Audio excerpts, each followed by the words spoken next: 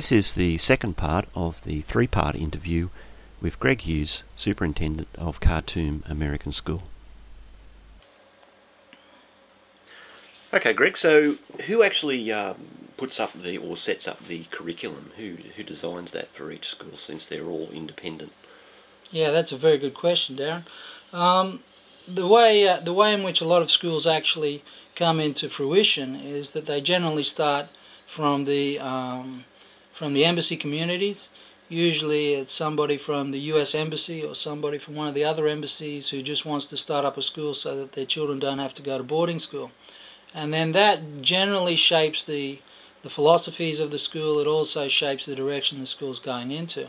Obviously, if a school's set up by the British Embassy, they would have a British curriculum. If it's set up by the American Embassy, it would have an American curriculum, etc. So there were many different curriculums that were set up. I've been fortunate enough in the last 10 years to be working in the American education system, and we follow an American curriculum. We're accredited through accrediting bodies such as Middle States Association, etc. And these are schools that not only offer a curriculum that is American, but they also have been approved by these accrediting bodies, which therefore maintains the quality of your school. When the accrediting bodies come out, they send a team of people who actually inspect the school. They make sure that everything's in place, and they do a fantastic job maintaining standards throughout the world.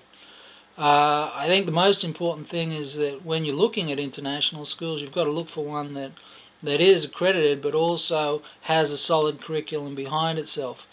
I think the goal of most of these international schools is to prepare children for universities and colleges, and I think that by offering a program that allows entry into university and colleges is important. At our school, like I said, we've just followed the high school diploma. We also do AP exams, advanced placement exams, etc. And we're geared towards getting people into the United States predominantly. However, of course, people often go off to the UK and they come back to Australia, etc. So there's many different places they go to, but our system is geared more towards the American system. One of the very popular programs in the world at present is the International Baccalaureate, and a lot of schools have started adopting the International Baccalaureate program. It's a very strong program too, and the International Baccalaureate is recognised throughout the world as a quality certificate that will again allow entry into all of the universities throughout the world. So there's very different philosophies, there's different programs out there. I think again it's important that if a teacher's hoping to get involved in this line of work, they should do their research, they should make sure that they know a little bit about each system, and I think again it comes down to finding a good match. Would you fit into that system? If you're interested in becoming an international teacher, find out about the system and find out if that's the way in which you'd like to actually move your career. One of the things that we take very seriously is our teacher welfare, and obviously teacher welfare starts with the recruitment process. If you recruit somebody who you know is going to struggle at your school, you're doing them a disservice. And I think you're doing yourself a disservice if you're putting yourself in a situation where you're not going to be happy. So one of the things I often tell teachers in recruiting is, you've got to make sure that your own personal happiness is in place before you go looking for anything else. And so we spend a lot of time making sure that teachers are comfortable. We give them housing, we fly them over every year. We also have many other benefits and allowances that we give.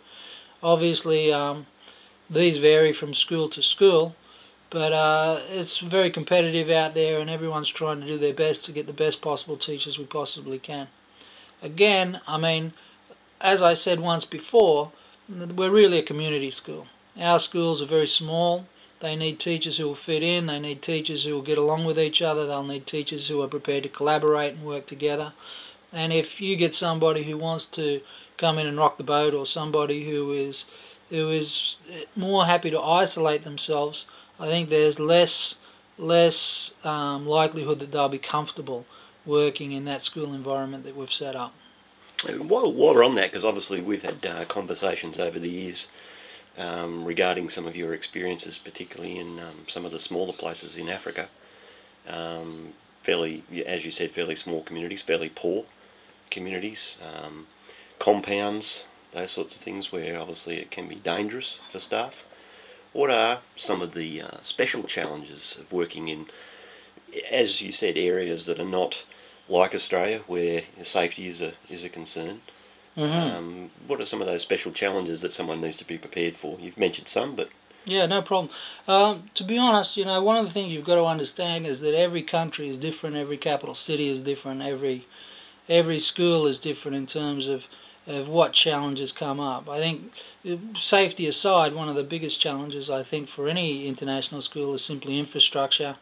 I think we're spoiled here in Australia. We have beautiful running electricity, we have beautiful running water, and that's not always the case in the developing world.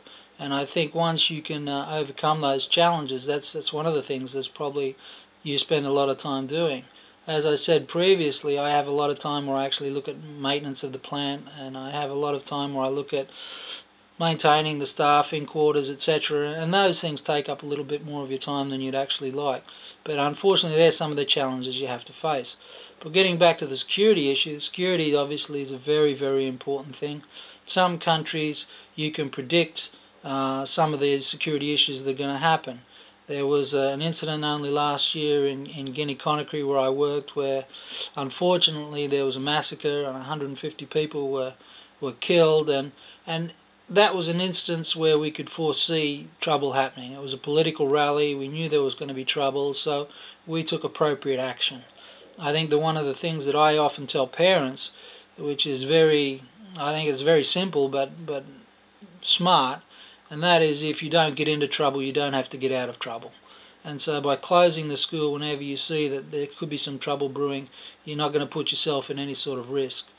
I mean, there are other parts of the world where just simply the nature of the country makes it a difficult place in terms of security. If a person goes out in, let's say, Johannesburg, for example, and gets mugged, there's no way you could predict something like that happening, and so it's very difficult to take precautions. But I mean, safety is our number one priority. We do all that we can to make sure that our schools are safe. We have a wonderful relationship with the American Embassy, and we work through the regional security officer there to make sure he updates us on any potential problems that could be coming up. We have fantastic network with all of the other embassies. So in terms of knowing what's going on politically, and in terms of being proactive and taking a really safe approach with our children, I think we're well set up. And of course, you're not going to be doing yourself a favour if you neglect security, because sure enough, if something happens to one of your teachers or something happens to one of your students, it's obviously something you'd live with for the rest of your life. Stay tuned next week for the last part in this 3-part series.